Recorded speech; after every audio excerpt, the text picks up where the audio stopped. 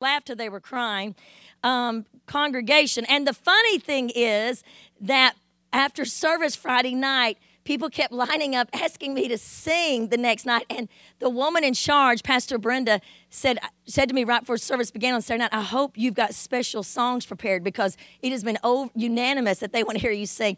I laughed till I couldn't stop crying. And I said, I am not singing specials. I do not carry soundtracks. I am not doing. What you saw, I do in the altar when I prophesy. I gave up the singing thing. But I just want you to know, people, there are a group of people on this earth that do want to hear me sing. I just want you to be reminded of that.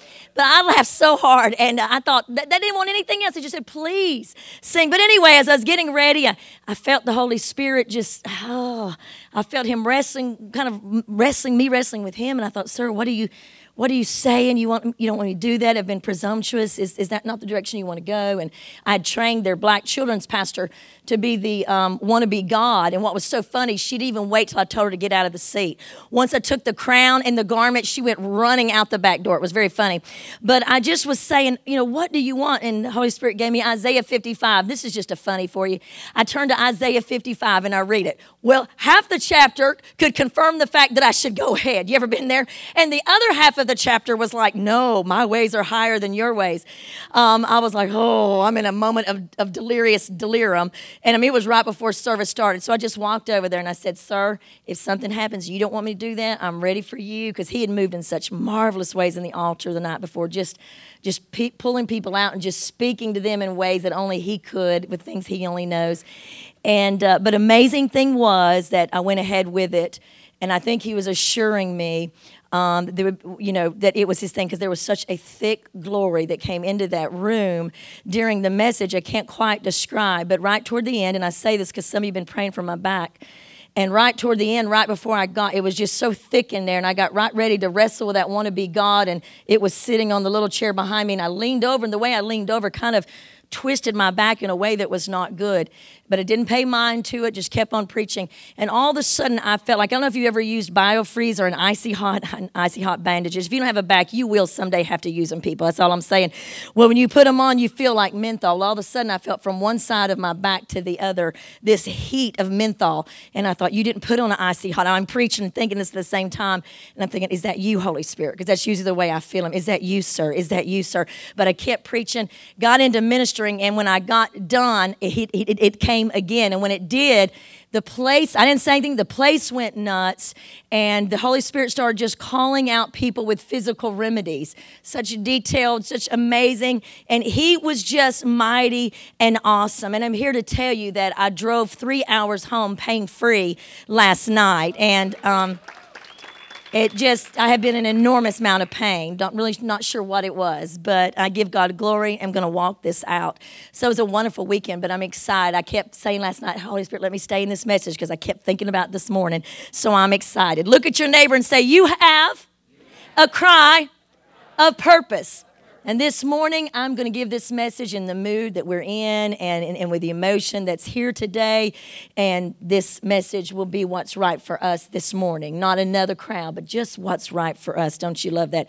In Exodus 1, I'm going to jump around a little bit if you want to listen. It's talking about Israel, and it says in verse 8, now there arose a new king over Egypt who did not know Joseph. And he said to his people, look, the people of the children of Israel are more mightier than we. In verse 10, come, let us deal shrewdly with them, lest they multiply, and happen in the event of war, they also join our enemies and fight against us, and go up out of the land. So verse 12, so the more they afflicted, the more Egypt, someone say the more Egypt, afflicted them, the more they multiplied and grew, and the Egyptians were in dread of Israel, which shows us right there that the more the world or the enemy presses in on us, the more God's power grows inside of us. Can you say amen?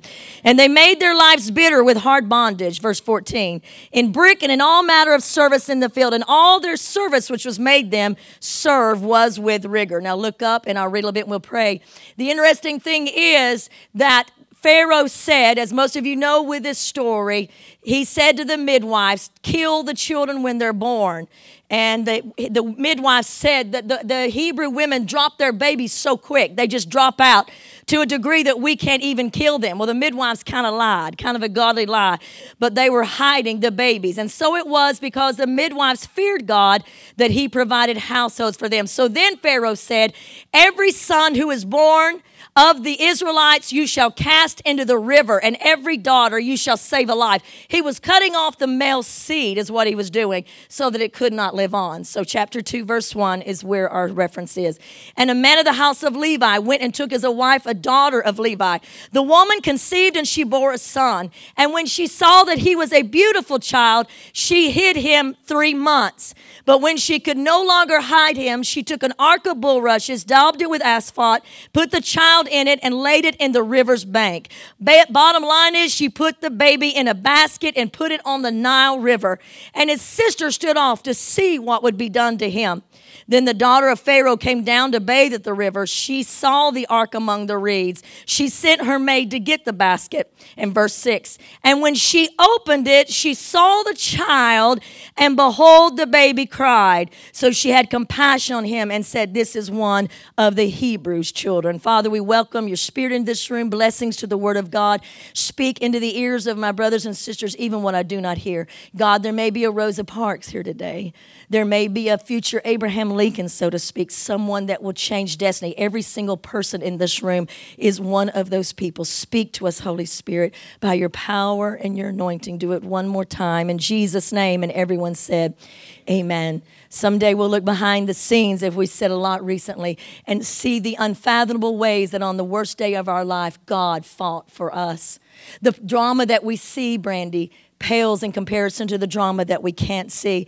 We see drama going on in this story. We see a Pharaoh saying that this child must die.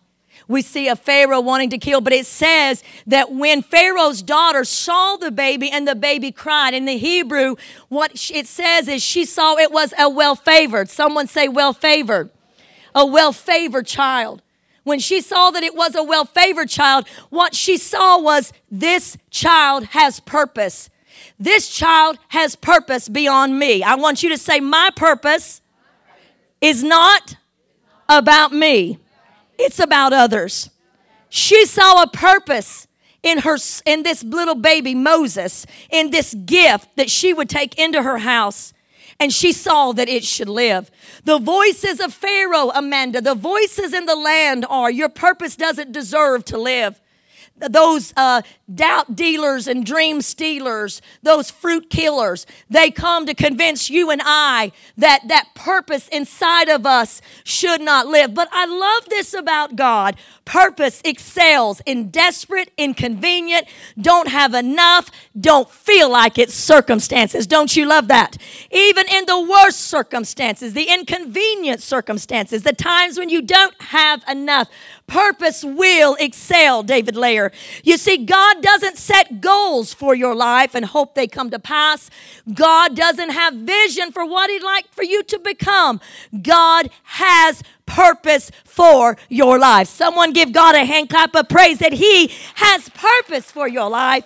Ephesians 1:11 says it like this: in him we have obtained an inheritance, being predestined according to the purpose of him who works all things according to the counsel of his will.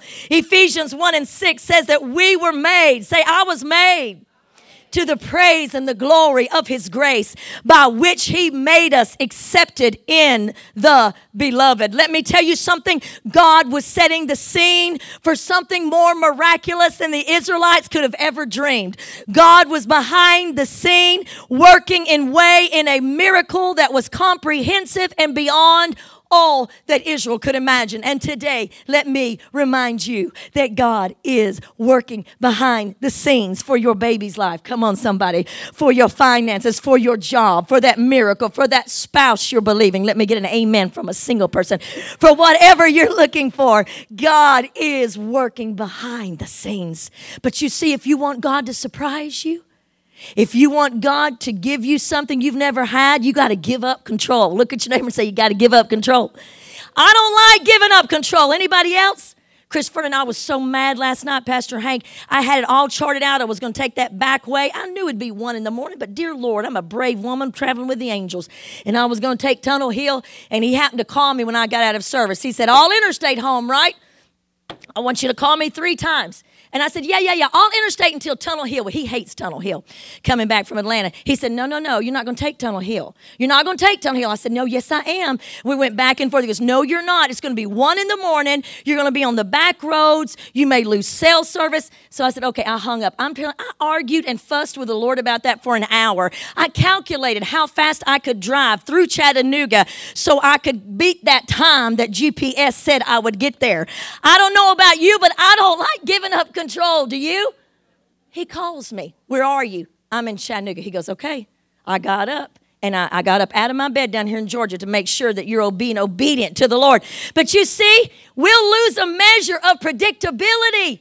McKenna, they could have never dreamed that if they let God take control, He was going to bring a deliverer through a little baby in a basket traveling down the Nile. You and I, as Pastor Hank says, have a million ways we think that things can work out, but we really only have one, and that is to trust God, who does have a million ways to work something out. Come on, someone. You see, but we lose that. But if we lose control, we'll see God surprise us.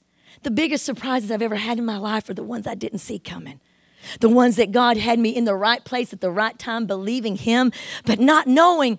You see, God in this story was looking for ordinary people, just like you and I today, to play significant roles in an unfolding story. And it's His story. Someone say, it's His story.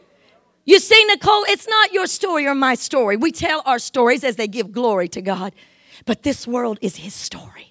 And He is unfolding a plan every day. And in this plan, the curtain had gone down at the end of Exodus. And Joseph, an Israelite, was at the right hand of Pharaoh. And he was ruling and reigning. And he was dressed and arrayed in royal robes and royal rings upon his hand. A true Israelite who was a prince among his brothers.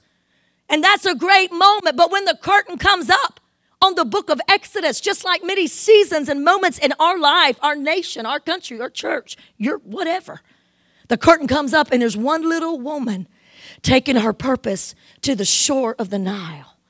You would look at that and you think, God, are you sure you're in this story?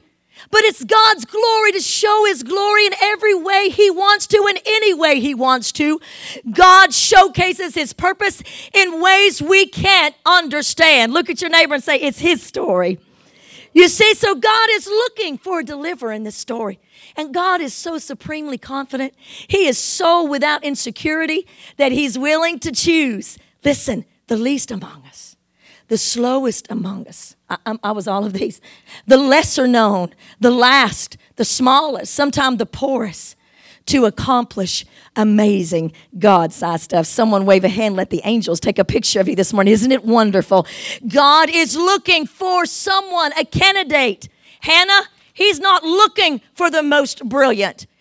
Though He uses the brilliant, He's not looking for the most talented, even the best looking. He's not looking for the most gifted, though He uses them. But the first thing He's using or looking for is someone who will say, I see that my purpose is beyond me. I see. And Jehoshaphat, she knew her son. She had hid him, as I told you a few months ago. She hid him in slave quarters for months. Someone say for months. You can go to the Smithsonian and you can see a rebuilt slave quarter of the time of slavery. I visited down in Thibodaux, Louisiana, the slave quarters where 12 years of slave really happened. Tiny houses. It just was beyond me to look at this. But those slave quarters were not even Hebrew slave quarters. It was such a small house, but God was so wise and so amazing in His ways, Rita, that He hid Moses in a house that you couldn't even hide a bucket of water. Why? Because He's God and He knows how to hide you from your enemy. He knows how to protect you. He knows how to give you victory, and He knows how to hide the victory He's bringing to you so the enemy can't stop it. Someone give Him a hand this morning. What an awesome God we serve. Jehoshaphat, one woman on the shore. who said, Pharaoh said, my purpose has to die. But I believe in my purpose. You and I have people that whisper in our voices all the time. I'm not talking about Tom or Betty or Sue, though that may be true as well. I'm just talking about those voices that say you don't have purpose. You don't make a difference. What you do doesn't matter. Really, it's so small. Those things that come to speak to us about our life message and what we're doing. Those Psalms 37:5 in the Message Bible says, commit your way to the Lord and He will bring it to pass. Open up before God and He'll validate your life. He'll stamp you with approval at high noon. Everyone say high noon. God works in ways so detached from who we are in order to ask for the impossible or to believe it. Jehoshaphat had to have the courage to see God do something she had never seen God do before. Come on, somebody. It's easy to ask God for something you've seen before. It's easy to believe God for something you've seen time and time again. But what about if you're Jehoshaphat and you are many days of your life and you've never seen God raise up a baby out of the Nile? You put your own son, who is significantly or symbolically standing for the purpose of Jehoshaphat, in a basket and send it among the Nile, among alligators, crocodiles, whatever. The Nile is a horrible place to put a baby. Who in this room today would even put your baby in a pool in a basket? Get real with me. You would not. Say no. No. But God spoke to her and said, believe me for something. This purpose is great. Don't give up. Don't drown this baby in the Nile like the voices of the age. The voices of the age in America right now are calling for the death of America. ISIS is calling for the death of America.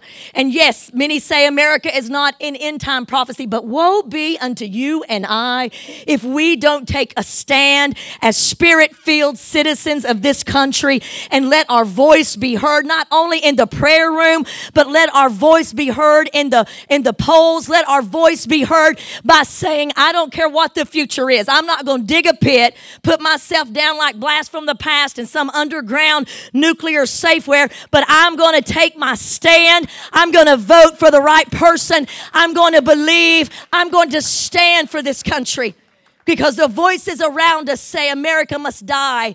Maybe America, people can't completely find her in end time prophecy, but I'm going to tell you this.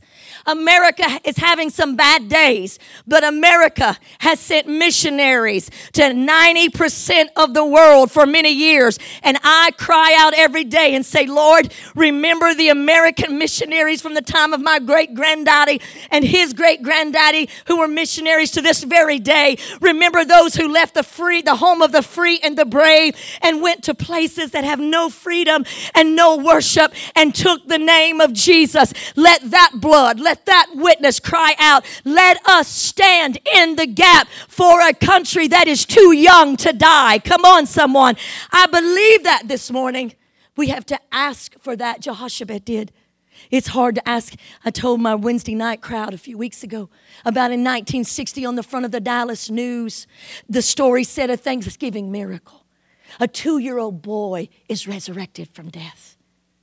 The story went as this. The little boy, his mother was getting ready for a night out at the country club with the little boy's daddy, who was a police officer. She put the baby down to sleep in a playpen. She got a dress from the dry cleaners and laid it on the bed, took the wrapping off. And this is before knowledge was so profound or understood about how dangerous plastic is. Somehow that plastic rolled over and got on that baby in the playpen. The mother's mother had come to keep the baby, and when she came in, the mother, unaware of all this is going on, said, don't check on baby Keith, Mama. He's good and asleep for 30 minutes. Check on him in 30 minutes.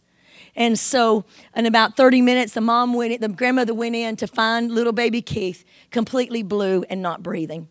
She took that baby in her arms. She called the emergency. She called 911. And at that time in Texas, there was only the Methodist Hospital in downtown Dallas. That was it. There was no paramedics on every corner. There was none of the things that we, have so much today, privilege.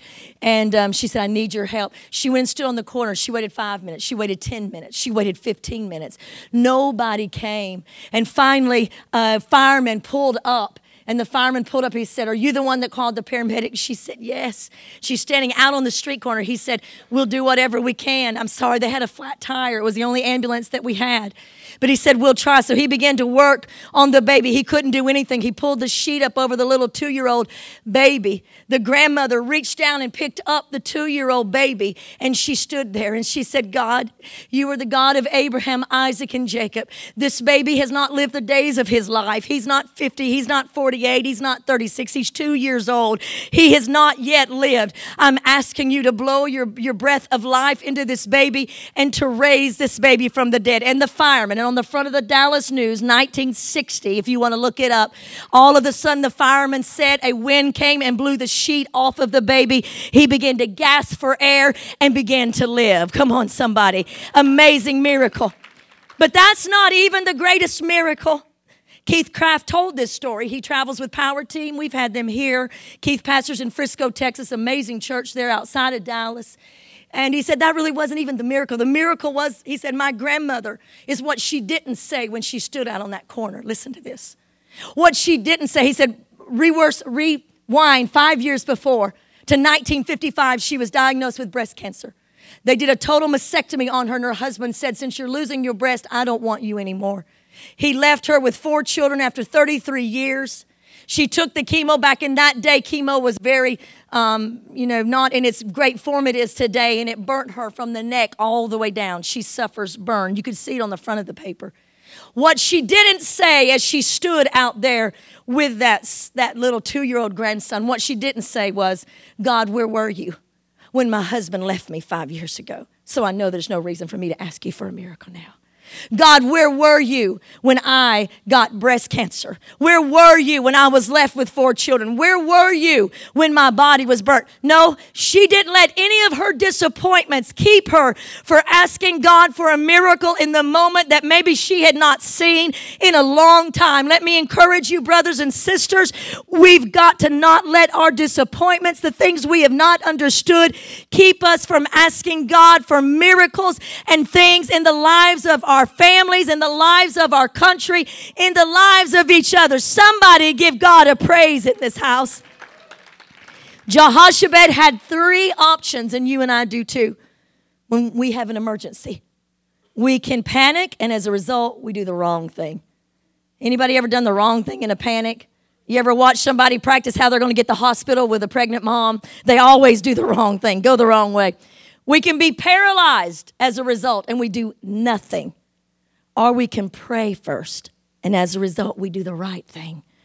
You see, Philippians 4:6-7 says, "Be anxious for nothing, but in everything by prayer and supplication with thanksgiving, let your requests be made known to God." It's this simple. God would have never told us to pray about everything unless we, in praying, could change things. And I always say, you may not see what my prayers changed, but this one thing I say to you, the prayers changed me. The prayers got me through the hell, the disappointment, the trial, the fire. Do I have a friend this morning? The prayer will get you through. Often we don't see what the result of that is, but the prayer changes us. It's amazing. Listen to this. It's amazing that in Deuteronomy 26:8, Patty, it says the Lord brought us forth out of Egypt. They're going to tell about what's going to happen, what we're going to read about what's going to happen. With a mighty hand and an outstretched, powerful arm, with overwhelming terror and miraculous signs and wonders. It's amazing that when God tells the story, he says, I merely stretched my hand out and I took 1 million people out of Egypt. But when we see the story, we see one woman. Someone say one woman. Standing on the shore with her purpose in her hands. You see, when God tells the story at the end of your life, he's going to talk about the things that you did for his glory, the smiles that you gave, the encouraging words that you gave somebody, the time you called somebody when they were going to end their life and you just said, you matter. You see, God orchestrates events in such a way when we look back at the end of our life, we will recognize that the thumbprint of God was with us every single place. Can you say amen? Everyone has those even though moments. Everyone say even though. Even though moments. Jehoshaphat had an even though moment. Even though I believe in you, God, when I can't see you working. Even though I've been disappointed. Even though things have happened I did not understand. I believe in you, God. Even though moments like Esther had, Hannah, when she went and she said to her people, fast for me for 3 days. Do not drink, do not eat. Because when this is done, I'm going to go to the king. Even though it is against the law, is what she said in the NIV. If I perish, I perish. You see, your even though moment and my even though moment may look a lot less dramatic than that. Sometimes it's just standing up for what we believe in. Sometimes an even though moment is just saying in a situation, what should be happening is not happening. Even though moments, but I believe that the consequences of even though moments, I believe that the outcome of even though moments are farther and deeper and higher than our mind can achieve. So the next time you're in a situation, the next time you feel that God is calling you to stand up for what is right, to be kind to someone no one is being kind to. Come on, somebody. To encourage someone no one is encouraging. To believe for God to show up in our country, in your workplace, in your business, in your family. The next time you have that, be assured the price to be paid may be huge, but an even though moment means I'm staying where God put me till God's done with me. I'm going to stay committed to what God's called me to until God gets ready to move me. I'm going to stay where God has me, where he called me. And Jehoshaphat said, I believe the outcome of this is beyond my understanding. But inside of me, there is a slight urge. Did God speak out of the heavens to her? I don't believe so. And I believe if you and I are looking for handwriting on the wall every day of our life, it is not going to happen, brothers and sisters. But it is often that slight urge, that impression. Call them, encourage them. Even though you feel you've got little to offer, even though you feel you've got little to help, bring what you have. Job 33:5 said, the Spirit of God, someone say the Spirit of God made me, and the breath of the Almighty has given me life. You see, in the presence of the life giver, brothers and sisters, you can't doubt your purpose. He gave you life. He gave life to this dream inside of Jehoshaphat that said, my purpose is beyond me. I'm going to lay down my life. I'm going to take my purpose to the shore. What if she had never done this? This just occurred to me this weekend. What if she, and you'll see how powerful it would have been if she hadn't, but what if she had not taken her purpose? What if I don't become what God has called me to do? What if I let everything that I've been through affect me? Every disappointment, every discouraging moment, my age, my youth, my lack of this, my lack of that. Joseph had been a ruler, brilliant thinker, ruler. But Jehoshaphat is a woman who's given birth to her second child. She's been beaten by taskmasters. It doesn't look like that God's glory is with her, but indeed God's glory is with her.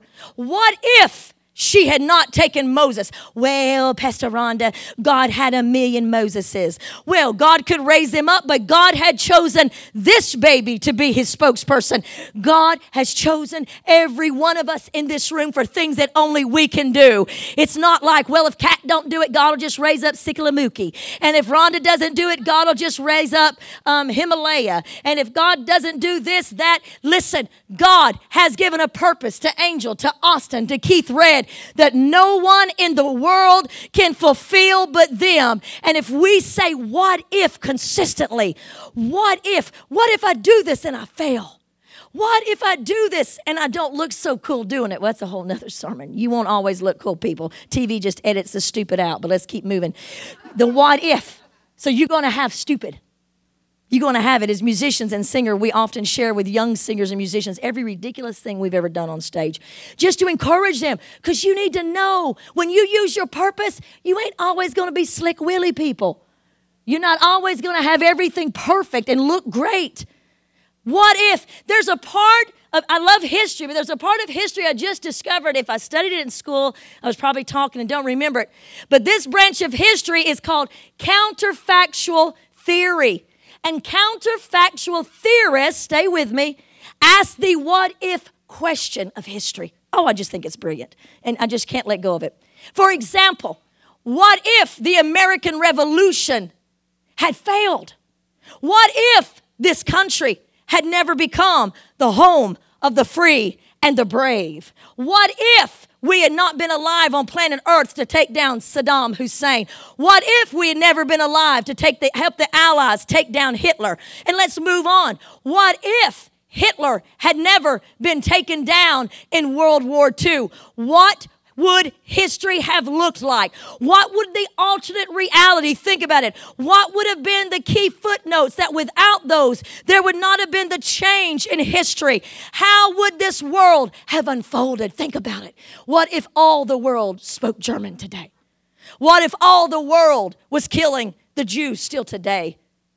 What if all the world was still following that frenzied, blue-eyed, crazy man's theory if someone had not said, that is not right? You see, what if you say, oh, that's just great. I love thinking about that. But Rhonda Davis, don't you get too all up about that. You better think about your life. What if, Rhonda, you don't help this one? What if you're not at your place at your time for this one? You see, they didn't know during the Revolutionary War. They had no idea how far America would go. But you've got to think about the what if. You've got to think about the alternate reality. What if you don't do what God has called you to do? If one of the guitarists could come and help me for a few minutes, and I'll have you drop out at the end here in just a minute. What if Jehoshaphat is standing on the shore? What if she didn't put Moses in the basket? What if she didn't say, my purpose is greater than what I feel right now? My purpose is greater than what I don't have right now. You see, I can't line you all up today and say, these are the people you're going to impact with your life. It's impossible for a human to do that. I can't stand Courtney up and say, Courtney, if you don't walk the walk of God and stay in the flow of your purpose, this massive group of people will never come to know Jesus. The what if. Jehoshaphat looks alone. We look alone standing on the shore, but behind her was the great cloud of witnesses that Hebrew 12 says we're surrounded by such a great cloud of witnesses who've borne the testimony to the life of faith. So let us stand. Let us run with patience. Behind her was Colossians 2 and 9 and 10. In him, someone say in him, all the fullness of the Godhead dwell in bodily form. And you are complete in him. You see, behind me, when I bring my purpose to the shore of life, behind me stands all the fullness of the Father, the Son, and the Spirit. They're backing me up. They've got their hand on my back. I am not alone. You may feel you stand alone, but heaven stands with you. Heaven stands with one hand behind your back. And when you think you can't, they can. The fullness of the eye of the tiger, Jesus Christ, who fought all the way to the finish line. He didn't give up. He didn't move off his place until he was finished. The fullness of the Holy Spirit, who's full of grace and righteousness, creativity, glory, and power. He has got his hand on your back. When Jehoshaphat went to the shore, heaven had its hand on her back, saying, we're supporting you. Your purpose is greater. The great cloud of witnesses that are around us know how powerful our purpose is. So what was the cry of purpose? I believe when she looked in and she saw baby Moses, I believe somehow the cry of 1 million plus Jews was resounding in eternity. Please save that baby. Inside that baby is the man that God has called. Inside that baby is going to be a meek man of God who's going to go before Pharaoh time and time again and keep saying, let my people go. A meek man who will lean on a cane in his elder years, not knowing that God will use him as a friend of God in a way he never imagined after 40 years of living in a wilderness in isolation. I believe that cry of those Jews said, don't let that baby die. Because inside of him is the strength to get us out. What if she had not given her purpose into the hands of God? The million Jews would have never gotten out of Egypt and never gotten to a land where they could claim as their own that would become Israel, where Jesus would be born in Bethlehem. What if she had not listened to that little voice that said, your purpose has got to live. What if you don't listen to that purpose in your life? Those Jews would have never gotten out. Jesus would have never come. Mary Magdalene would have never been delivered. Rhonda Davis would have never been saved. Simon the leper would have never been healed. The blind man Bartimaeus would have never found his sight. But what about you and I? The demoniac of Gadara had been died, cooked in chains. He still would have been foaming at the mouth, screaming curses if she had not taken her. You see, it is so above and beyond you and I. And you say, yes, you're talking about Jesus. No, I'm talking about every one of us in the room today. What if, Angie, you don't serve the purposes of God in your generation?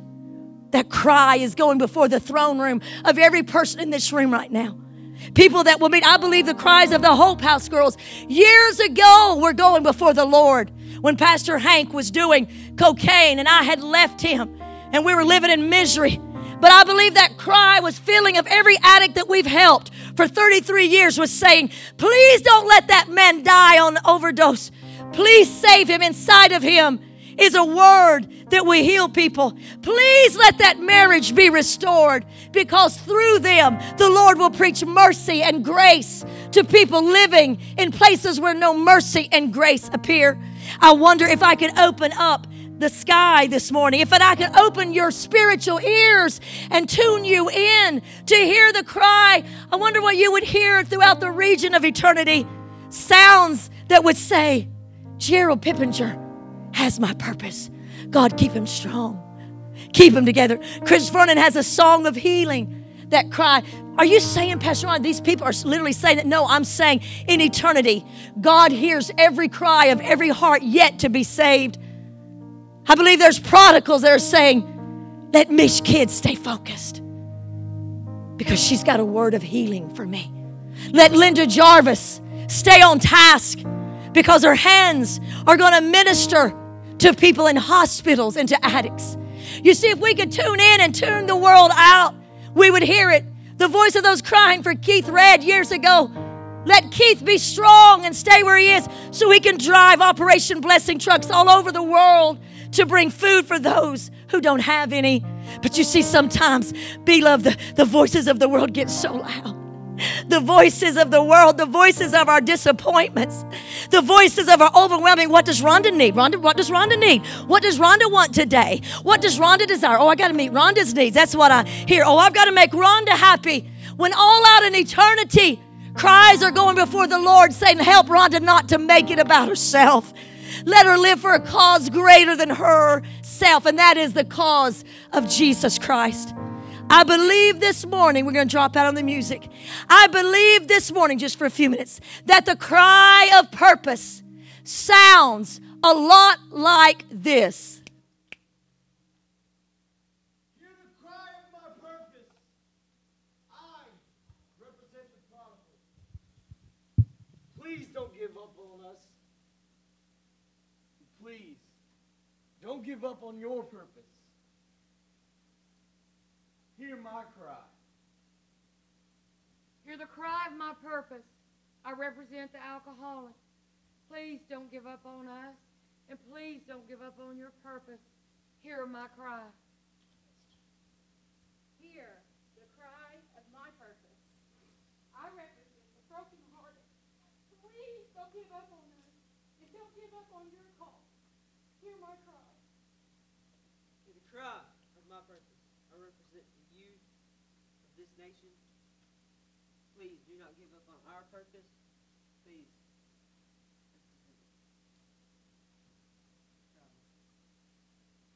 Hear the cry of my purpose. I represent the prisoner. Please don't give up on us. Please don't forget about us. Hear my cry. Please hear the cry of my purpose. I represent the poor and hungry. Please don't give up on your purpose and hear my cry.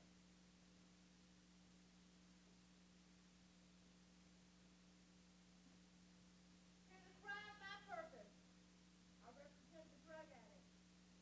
Please don't give up on us. And don't give up on your purpose. Hear my cry. Hear purpose. I represent the persecuted church all over the world. Please don't stop praying for us. We are fighting for our lives. Please don't give up on us. Hear our cry.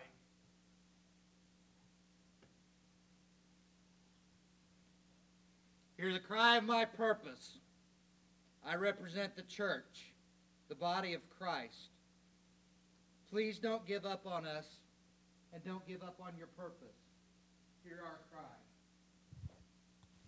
I want you to stand all over this building with no music. I want you to stand right where you are, everyone.